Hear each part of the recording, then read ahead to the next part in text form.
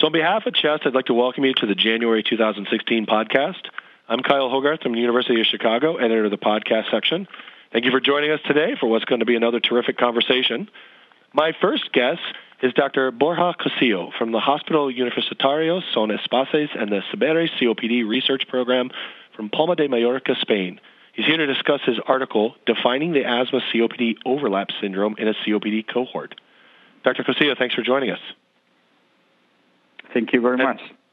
And also, thank you for allowing me to butcher my Spanish. So I tried. And then my next guest is Professor Peter Barnes from the National Heart and Lung Institute from Imperial College London in the United Kingdom. And he's here to talk about his accompanying editorial, Asthma and COPD Overlap. Peter, as always, thanks for spending some time with us. Right. Thank you, Kyle. Good to speak to you.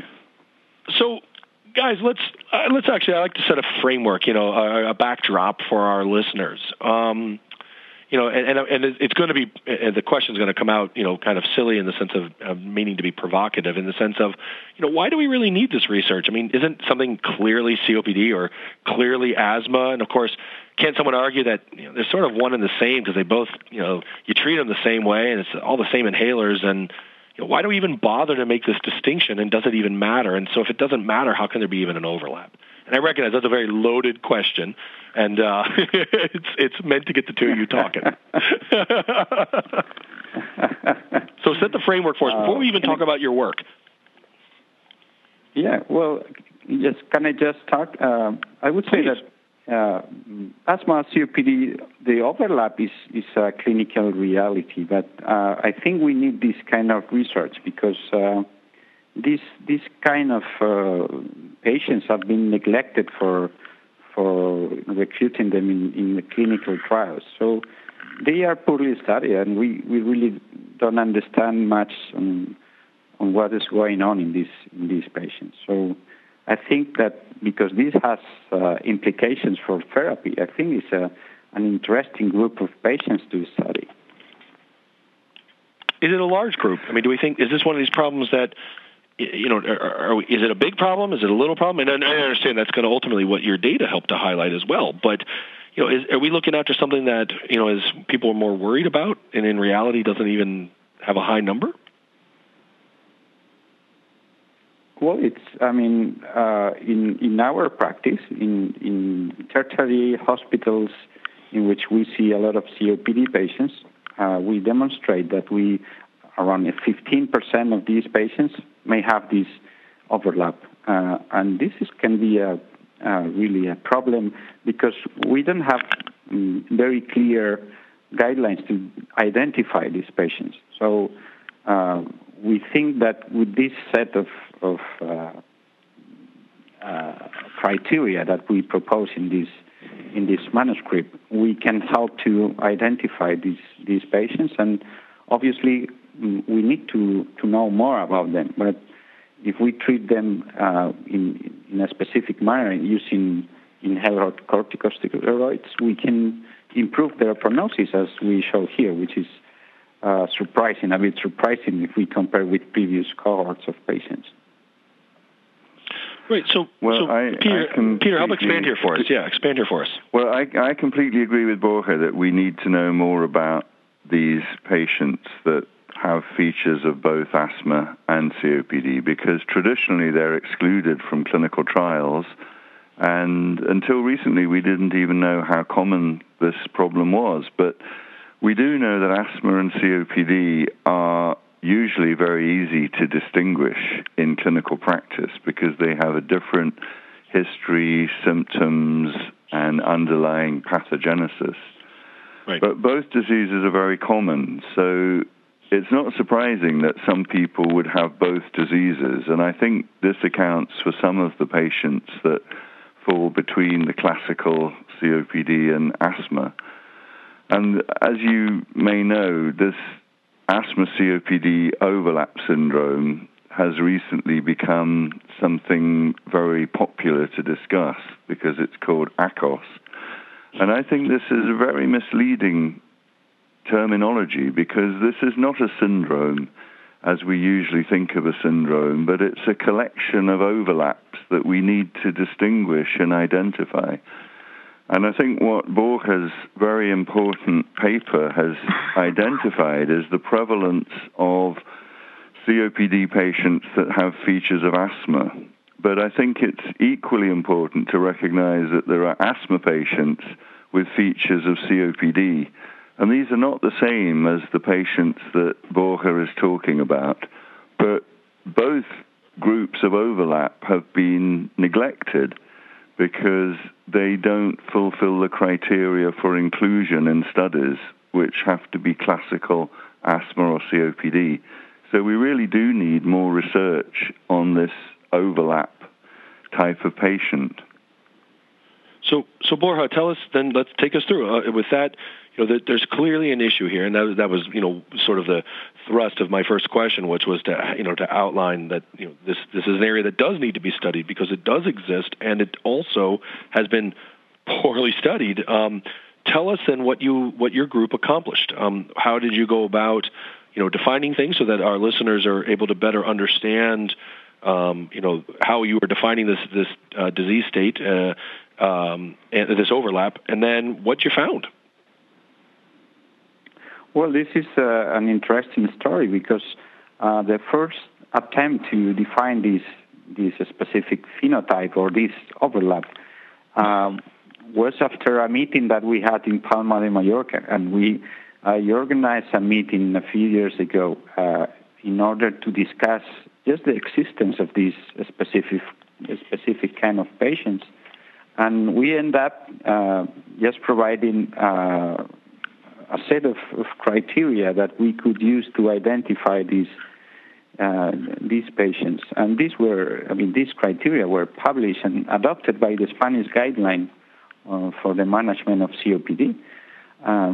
We tried to use these criteria in this very well-characterized cohort of COPD patients. And when we tried to apply these criteria that were, agreed between the experts in the Spanish Society of Respiratory Medicine, we found it, too much specific. So the number of patients that we could end up calling overlap were very, very low. So we thought that maybe we have to go on a step forward, and because we had the new GINA goal agreement on this term, we made it some specific, but some sensible criteria in order to define this.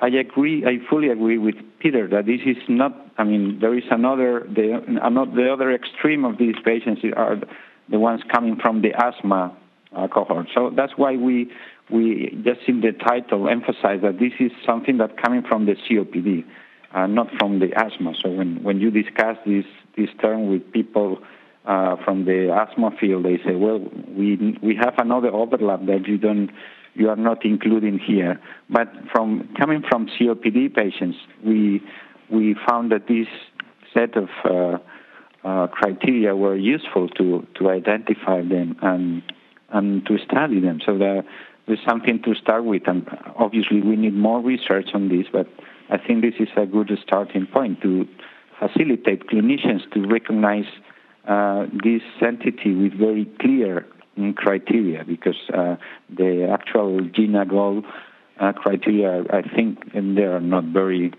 very straightforward.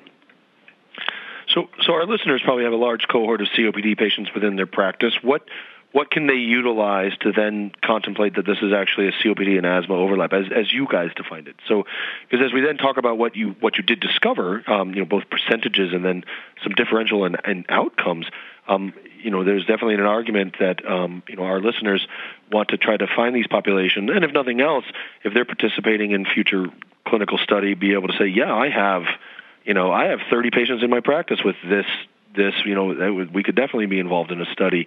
So what were your tools? What were your clinical tools to take the COPD patient and then be able to have someone define them also as having actually this overlap? Well, very, very simple tools that the clinicians have very handy. We don't need sputum eosinophils to do this, to make these criteria working. Just a clinical history, a lung function, and a blood test, and and with that we can do a diagnosis, a proper diagnosis of this overlap syndrome, because we just need to check on. I mean, obviously if there is a history of asthma, or obviously with patients with a smoking history. And then if we have these clear COPD patients with chronic airflow limitation, if there are some, as we mentioned in our criteria, some sign of a very high bronchodilator response, more than 15% on 400 mils, or if they have two separate bronchodilator responses or blood eosinophils higher than 5%, this, should help you to guide the diagnosis of this ACO. I agree also with Peter that we should start calling it ACO instead of ACOS. Peter, what do you think? Well, I completely agree. Calling it a syndrome makes you think it's an entity, and that the COPD patients with asthma features are the same as asthma patients with COPD patients, and they're clearly not. Right. I think that what is important is to understand what the clinical relevance of this overlap is in terms of the natural history, response to treatment, and long-term outcomes. And as Borja has said, we don't have enough research to answer those questions, but I think there is increasing evidence that if you have someone with COPD who has these features, and in particular have increased blood or sputum eosinophils, then these patients will show some beneficial response to inhaled corticosteroids, whereas most patients with COPD have little or no response to inhaled steroids. And so this could be a very important distinction, because we can identify the people who benefit from steroids, and equally important, we can take people off inhaled steroids if they don't have these characteristics, because we're learning more and more how inhaled steroids, particularly in high doses as usually used in COPD, can actually have adverse effects, such as inducing diabetes, cataracts, hypertension, and infections like pneumonia, tuberculosis, and non-tuberculous mycobacterial disease. So we want to avoid steroids unless they're going to be beneficial. And that comes back to the first question I threw back when I said, hey, what does any of this matter? Don't we just use the same inhalers and drugs for every one of these diseases? And I think what you're already obviously highlighting and alluding to is there's clearly evidence showing that not just for these individual diseases, but obviously this overlap, that we need to be a little more intelligent about defining our disease state, so that in theory then we would be able to be more intelligent about our pharmaceutical management. Absolutely. I think that, as Borja has said, sputum eosinophils are difficult to measure in a clinical setting, but it's very easy to measure blood eosinophil counts, and they're part of the routine counts that family doctors are able to do. So this might be a very useful marker of the people who have this syndrome and may predict steroid responsiveness. Borja, you guys demonstrated sorry, go ahead, please. No, please go ahead. No. My point is, I agree with Peter that I think this manuscript will help to guide therapy. Because we are using, and we see that in primary care we have more than 80% of patients using inhaled corticosteroids, COPD patients, which is completely misleading. I think if we have simple tools to identify the COPD patient that is more keen to respond to inhaled corticosteroids, we will help a lot, because we will reduce the side effects of this therapy that is not being very useful in some other patients. I think one thing that needs to be worked out, Kyle, is what the cutoff for blood eosinophils should be. And I completely agree with Borja's cutoff of 5%, because that's clearly abnormal. But many people, especially pharmaceutical companies that sell inhaled corticosteroids, are trying to argue for a much lower cutoff, even 150, which is absolutely normal. That is not an abnormal count. So we need to sort of see studies, prospective studies, where the steroid response is related to different cutoff points for blood eosinophils. Yeah. And I think 5% is really good. I would have said like 3 or 4% we could look at, but 5% I think is clear cut. Well, and also you used it as a minor criteria, which you required two. So it wasn't just eosinophils in isolation. Sorry, can you say that again? Borja, the eosinophils as a criteria. Your definition was it required one of the major criteria, which was either that profound bronchodilator responsiveness or the diagnosis of asthma, or two of the minor criteria that you had to. That blood eosinophils was clearly an important component to it, but that there were other necessary features that to confirm this diagnosis. Yeah, well, I think there is evidence showing that eosinophils, blood eosinophils can be a marker of response to therapy with inhaled corticosteroids. Absolutely. But you have to be cautious on that. If you see table 3 in the manuscript, when we analyze eosinophils, the cutoff of 3%, as Peter was saying, is completely non-specific. In the no overlap patients, the more than 700 patients, 26% of them may show some more than 3%. That could be normal. We have to be very specific on that. And I don't know if it should be a percentage of 5% or should be an absolute value of more than 3 or 400. I don't know. We think, I agree with Peter, we need to make more research on that, because there should be some point around that, because more than 5% or more than 300 or 400 cells per microliter, because otherwise we could be considering normal people with 2% eosinophil count, which is probably completely normal. Yeah, I agree. And I think another thing which I mentioned in my editorial is that we should also consider a therapeutic trial of oral steroids, which I must say we do in our clinic very often when we're not sure if there's an overlap. And the reason for doing this trial is to find the clinical response of the asthma component of COPD. And I think this is still a very useful test, and it can easily be done in family practice. And it's important to decide whether a patient should be continued for the rest of their life on a treatment like inhaled steroids. Peter, how do you guys go about doing that in your practice? What's just your brief methodology? Well, what we would normally do is, ideally, you want to give a placebo oral steroid, which we used to do, but it's difficult to get the placebo. But you would do 4 weeks of placebo and then 4 weeks of high-dose oral steroid, or you can even do 2 weeks. We would normally do 4 weeks of treatment.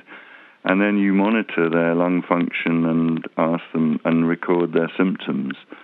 And these patients that have eosinophilic inflammation and COPD usually have a significant improvement in their lung function and symptoms when they're put on oral steroids. And then you know that those patients are steroid responsive, and you can switch them to inhaled steroids. If you have absolutely no response, it's highly unlikely that they would benefit from inhaled steroids. Let me ask you both. Your paper, Borja, talked about 15% within your very well-defined COPD population as having this overlap.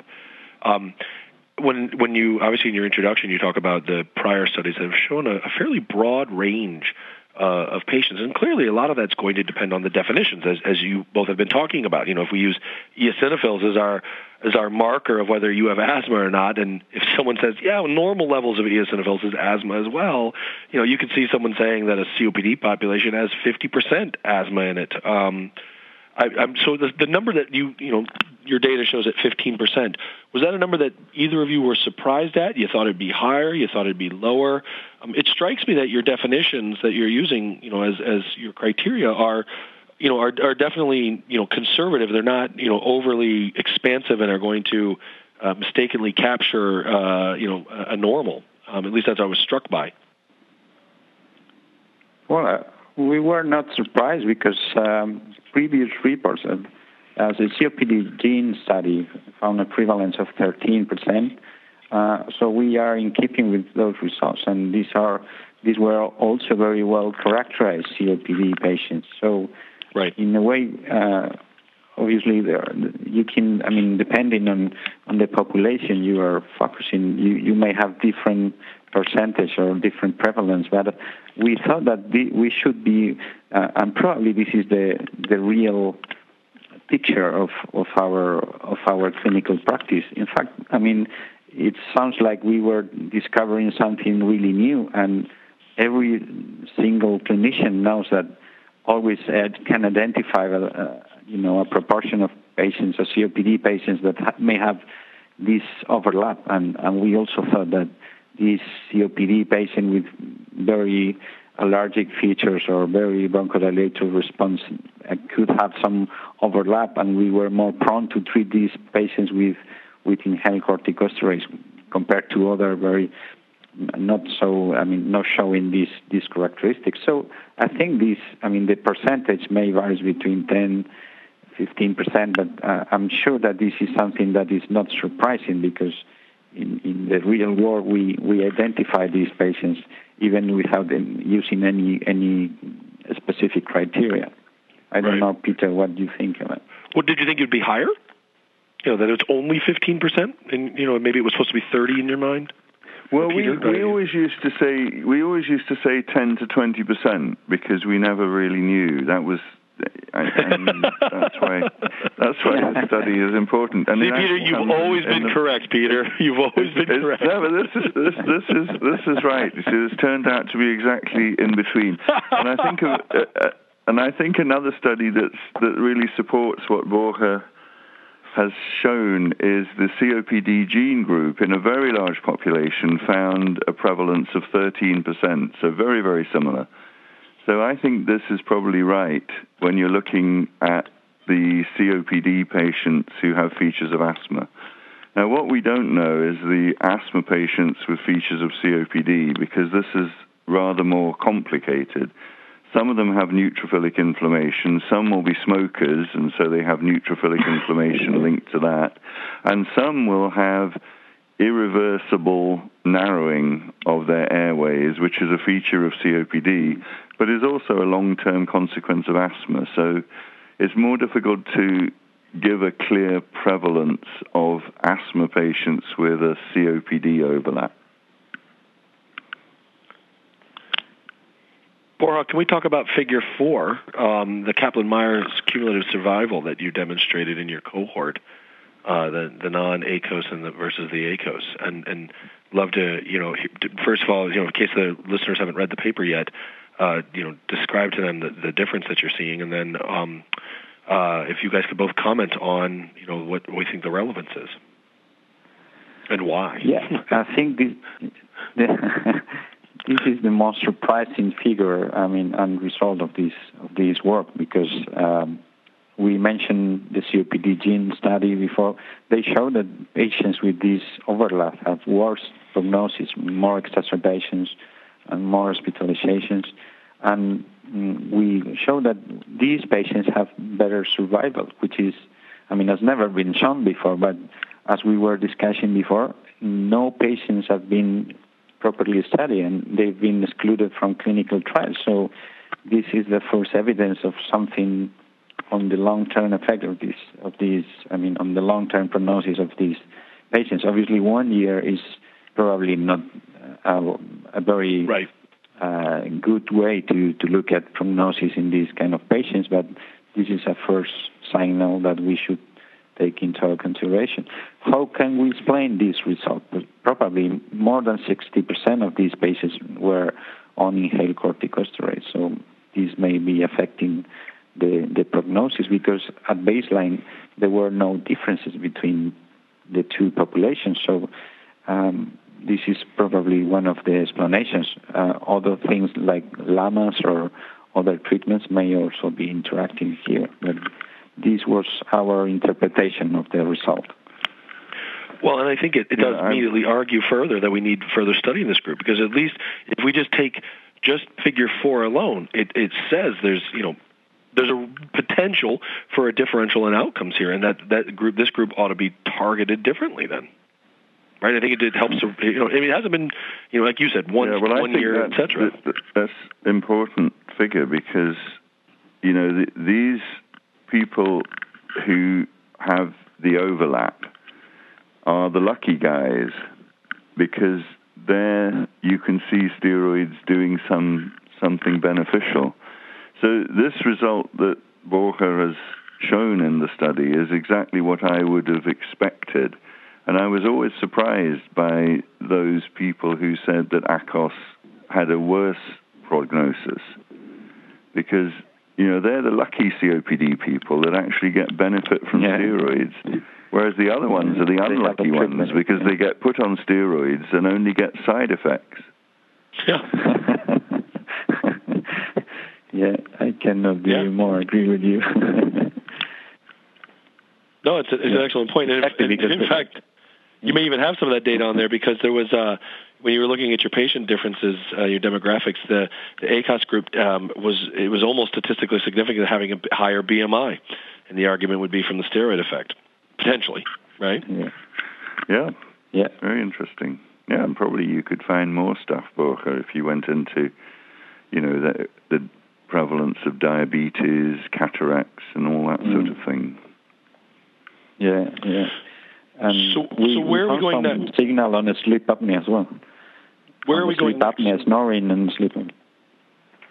Borja and Peter, where do you guys think we should go next with this work? I mean, what's the next step as far as to further validate this? I mean, I would argue between your data and then from COPD Gene that we've got a population. It clearly exists. We can maybe slice and dice the numbers, but there's a sizable patient population out here that, based on your data, Borja, has a differential outcome that's measurable, that would imply, and it's measurable to determine who they are. It's clear it's time to study this group in a differential way than a standard COPD or in a standard asthmatic. Well, we've taken the next step, because, as Peter was mentioning, there is another overlap, the asthma patients with features of COPD. And we have designed a study with 4 groups of patients. So we taking patients with chronic airflow limitation and the previous history of COPD. We have been recruiting patients with these characteristics and more than 300 eosinophils in the blood count, or less than 300 eosinophils in the blood count. And in the other arm, we have been recruiting asthma patients with a history of smoking or without a history of smoking. So we will have the 2 overlaps that we have been discussing, and also the pure eosinophilic asthmatic and the pure COPD with no mixture of inflammation here. So we may be able to distinguish the specific characteristics in these kind of patients. So this is something that we are running now this study. We are in the middle of the recruitment phase, and we hope to have some results to communicate soon. Fantastic. So we've been talking for a little bit, and I want to be respectful of your guys' times. What haven't we talked about, or what issue, or what have I missed in your paper that we need to highlight? Well, I will emphasize that this is a clinical reality, as Peter states in his editorial, and I think that this is the first step to understand it a bit better. So, because the implications for therapy are so important, we think that this set of easy-to-use clinical criteria could be something to be useful for the clinician. Well, I think also now these patients have been quite well defined in the study. It's important to find out more about their characteristics. So I'd like to know more about their detailed physiology, their